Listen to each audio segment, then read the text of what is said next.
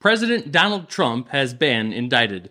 It's the first indictment of a former president in American history, and it's a purely political move. The radical left has crossed the Rubicon. They are marching on Rome. Nothing will ever be the same. Then, the horrific shooting at the Covenant School in Nashville was a hate crime by a gender-confused terrorist targeting innocent Christian children because of their religious faith. But radical trans activists and the leftist media don't want the public to know the true nature of the terrible crime. They are blaming Christians. To win this spiritual battle, we must be unwavering in our commitment to truth and the reality of God's creation. Finally, violent pro-gun control protests break out in the Tennessee State House, and double standards are on full display. I'm Doug Wardlow, and this is Founding Principles.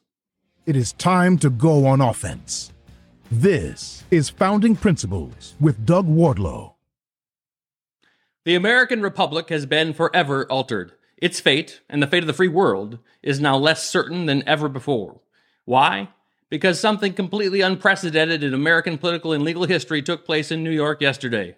A grand jury, convened by Manhattan District Attorney Alvin Bragg, issued an indictment of former President Donald Trump on charges related to his alleged involvement in making hush money payments to porn star Stormy Daniels during the 2016 presidential campaign.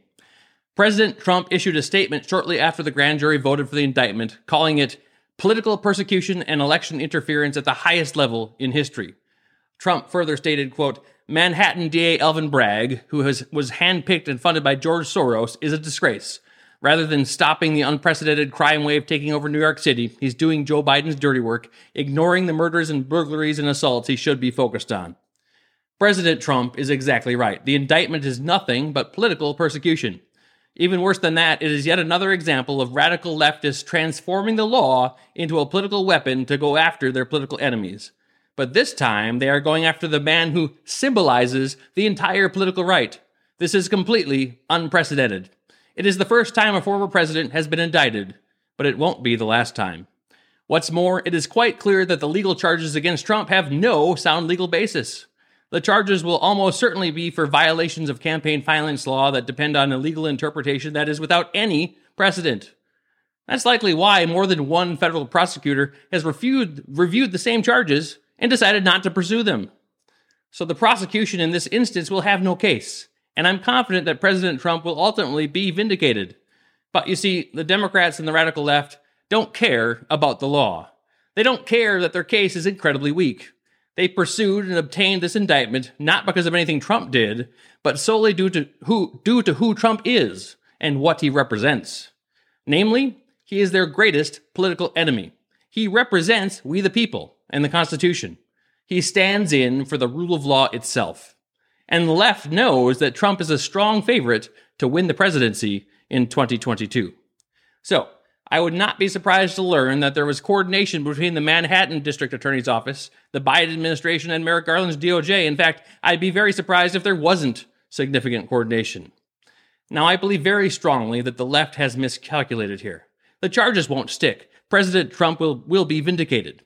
If they somehow manage to get a conviction, which is highly unlikely, and which would be a complete travesty and miscarriage of justice in his own right, that conviction will be appealed, and Trump will be able to obtain a stay pending appeal of any sentence that is imposed. President Trump would almost certainly win any such appeal, absence a corrupt judge or panel of judges.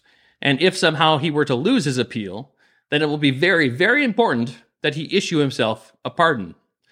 But regardless of how all of that unfolds, the left has now basically guaranteed Trump's nomination, because now Trump is more than a man. He is a symbol for the Constitution and for the rule of law. And a large majority of Americans are already convinced that this indictment is nothing but political persecution, so it's likely that this move has actually improved Trump's chances of winning the general election as well.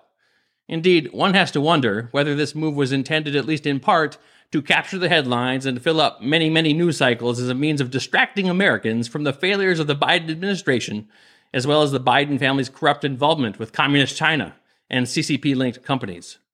But regardless of the left's reasons, the consequences of this unprecedented and completely political abuse of the law are enormous. They are much bigger than Trump. They are much bigger than the presidency itself. By blatantly ignoring the law and pursuing this entirely political indictment, the radical left has demonstrated that there is nothing they won't do to defeat President Trump. There is nothing they won't do to win the presidency and perpetuate their control over our government.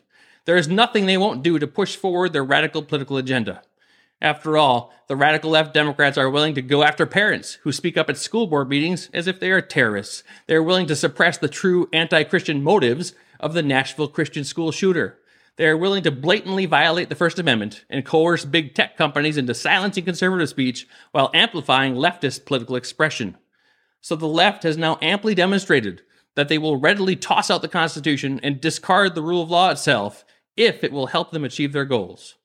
The radical leftist Democrats have weaponized the federal government against we the people, and now they have weaponized the criminal law and aimed it squarely at their political opponents, hoping to hold on to the presidency. You see, the left feels that they need to win the presidential election if their anti-American, anti-freedom movement is to survive. They know that if they fail to win the presidency and Trump is once again elected, then all of their corrupt and illegal and unconstitutional actions will be exposed and punished. But there's another motive here. The radical left wants violence and chaos. They want to sow dissension. They want people on the right to strike back, to strike out. They want riots. They want carnage. That's because the leftists in control of the federal government want an excuse to crack down with force.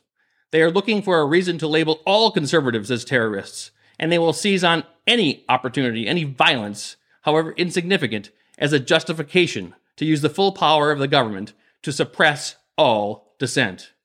And at that point, we'll be much, much closer to the national police state that the radical left so fervently desires. So pray for America and for Donald Trump and for peace, because we now find ourselves in a time of unparalleled danger. By indicting President Trump with no legal basis and for entirely political purposes, the radical left has crossed the Rubicon. They are, if you will, marching on Rome. Nothing will ever be the same. And if the left succeeds and takes the city, that will spell the death of law and the death of liberty. So the stakes have now been raised higher than ever before. What happens in the next few months will determine whether our republic will survive. And the next election will mark one of two events: either the rebirth of the American Republic or its death. All school shootings are deeply evil, horrifying, and awful, and indescribably painful for the families and friends of the victims. But there is something particularly dreadful and horrendous about the shooting at the Covenant Presbyterian School in Nashville that left 3 9-year-old children and 3 adults dead. That's because the shooter, a 28-year-old biological female who identified as male, targeted the school because it is a Christian school. She attacked and killed innocent children because they were Christian. What took place at the Covenant School was an act of trans-terrorism, and it was a hate crime aimed at Christians. Now, I cannot imagine the pain that the parents who lost children and the families who lost loved ones are feeling. For a parent to lose a child is a fate worse than death. And so let us all continue to pray fervently that God will surround the families of the victims with his love. May they find comfort in the truth that through the saving grace of Jesus Christ, they will one day be reunited with their loved ones in a place where there are no more tears. The horrible tragedy would have been even more terrible were it not for the heroic efforts of the police officers of the Metropolitan Nashville Police Department who responded very quickly to neutralize the threat. The shooter was killed by responding police officers Rex Engelbert and Michael Colazzo, whose decisive bravery and willingness to charge directly into danger toward the sound of gunfire undoubtedly saved lives. It is troubling, however, that the vast majority of the media are not reporting the true nature of the horrific events that unfolded at the Covenant School. The legacy media refuses to recognize that this was an attack on Christians because they were Christians. In fact, at the time of recording, 3 days after the shooting, the legacy media is widely reporting that no motive has been identified. Indeed, that's exactly what Attorney General Merrick Garland said when questioned by Republican Senator John Kennedy. I want to ask you about the shooting at Covenant School, which is part of the Covenant Presbyterian Church. I realize that the shooter is dead, but the shooter could have had collaborators. Do you plan on opening a hate crime investigation for the targeting of Christians? The FBI and ATF are both on the scene, working with the local police. As of now, motive hasn't been identified, and the police chief said at his last press conference that they don't yet have reached a conclusion with respect to motive. We are certainly working full-time with them to try and determine what the motive is. And of course, motive is what determines whether it's a hate crime or not. That's a lie. Attorney General Garland is lying, and so is the legacy media. The facts show that the school was targeted because it is a Christian school. Indeed, by all accounts, the Covenant School is a wonderful elementary school, and it is solidly, visibly, unambiguously, and devoutly Christian. The school's website makes the Christian nature of the school's mission quite plain, stating that the, quote, Covenant School seeks authenticity in the way we teach children to see the Lord's hand in everything they do, study or learn, and the way we all enter into community with one another. The school's motto, shepherding hearts, empowering minds, celebrating childhood, brings to mind the words of Jesus when he called the children to him, rebuking the protests of his disciples and saying, quote, let the little children come to me and do not hinder them, for the kingdom of God belongs to such as these. The shooter reportedly felt bitter about having to attend the school, where she was enrolled through her fourth grade year. That's according to Nashville Police Chief John Drake, who the day after the shooting told CBS Mornings, quote, what detectives have said so far is there's possibly some resentment for having to go to that school. Don Aaron, the director of media relations for the Nashville Police, also indicated that the shooter was targeting the school because the school was part and parcel of a Christian church. He said, quote, this school, this church building, was a target of the shooter. Note his emphasis that the church itself was a target. It's important to understand that the Covenant School is located on the same property in the same building complex as the church that operates the school, Covenant Presbyterian Church. So even though the Nashville Police Department has said, probably due to pressure from federal investigators, that they haven't yet made an official determination of a motive, the police department's statements indicate that they know exactly what the motive was. Less than an hour before she committed her heinous crime, the shooter sent her best friend a message on Instagram. She wrote, quote, one day this will make more sense. I've left behind more than enough evidence. The shooter was clearly referring to the written manifesto that she left behind. But the manifesto has yet to be publicly released. It's apparently quite long. Nashville Chief of Police John Drake explained that, quote, there's quite a bit of writing to it. He further said, quote, I have not read the whole manifesto. Our team and the FBI have been working on this. There is no doubt that the manifesto details exactly why the shooter decided to attack the school, in addition to how she planned to do it. Reportedly, the FBI has taken possession of the manifesto. Merrick Garland certainly has access to it. But he tells us that they just don't know what the motive is. Merrick Garland is doing what radical leftists so often do. He is lying. The facts on the ground, plus the fact that Merrick Garland and the FBI apparently don't want anyone and won't let anyone see the manifesto, all point to one obvious conclusion. The victims at the Covenant School were murdered because they were Christians. This was, beyond any doubt, a hate crime directed to the victims because of their Christian faith. The victims are Christian martyrs. But many radical pro-trans groups have a very different opinion. Based on their reactions, they ignore the facts on the ground and seem obsessed with the very strange, incorrect idea that the real victims here are people that claim to be transgender. Consider the statement on the shooting that was released by the Trans Resistance Network, a particularly radical trans activist group. The statement says that there wasn't just one tragedy in Nashville, but two. The first tragedy, says the radical trans activist group, was the murder of the children and school staff. The second tragedy, according to the Trans Resistance Network, which they say is, quote, more complex, is, quote, that of Aiden or Aubrey Hale, the shooter, who felt he had no other way to be seen than to lash out by taking the life of others and by consequence himself, close quote. They then blame the shooting on the supposed hate and bigotry that they claim is directed at transgender people, and then they state that, quote, hate has consequences. So the Trans Resistant Network is blaming the deaths of innocent children who were massacred by a gender-confused person who identified as trans and who were targeted because of their Christian faith on supposed anti-trans bigotry from the political right. They are very clearly implying that Christians are to blame for the deaths of innocent Christian school kids. It's downright despicable.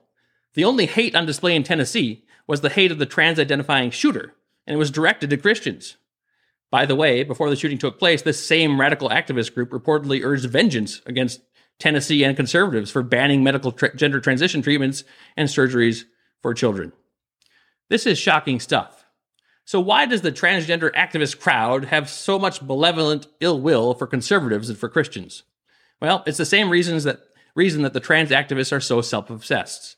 Only a group of people completely absorbed in and focused on the celebration, affirmation, and worship of themselves and how they present themselves to the world could come up with a statement drawing equivalence between the tragedy of the murder of innocent school kids and the so-called tragedy that Aubrey Hale didn't feel that she was adequately seen and celebrated.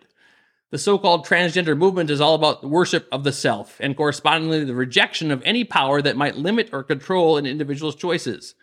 They proclaim that they themselves are gods with the power to alter creation and change the very nature of their bodies. They claim that they have the power to determine whether they themselves are male or female or something else entirely, and to demand that everyone else recognize and validate their determination, even though it contradicts reality. They claim the power to make everyone else join them in the rejection of God and God's truth that he created two sexes, man and woman, and that biological sex is immutable. It can't be changed. And that's why the trans activist crowd detests Christians so much, because Christians respect God and recognize the truth of God's creation.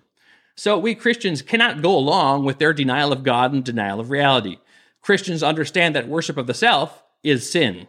It's the sin of pride in the biblical sense. That is, it's the sin of being so obsessed with oneself that one completely ignores God, never seeks him, and even denies him.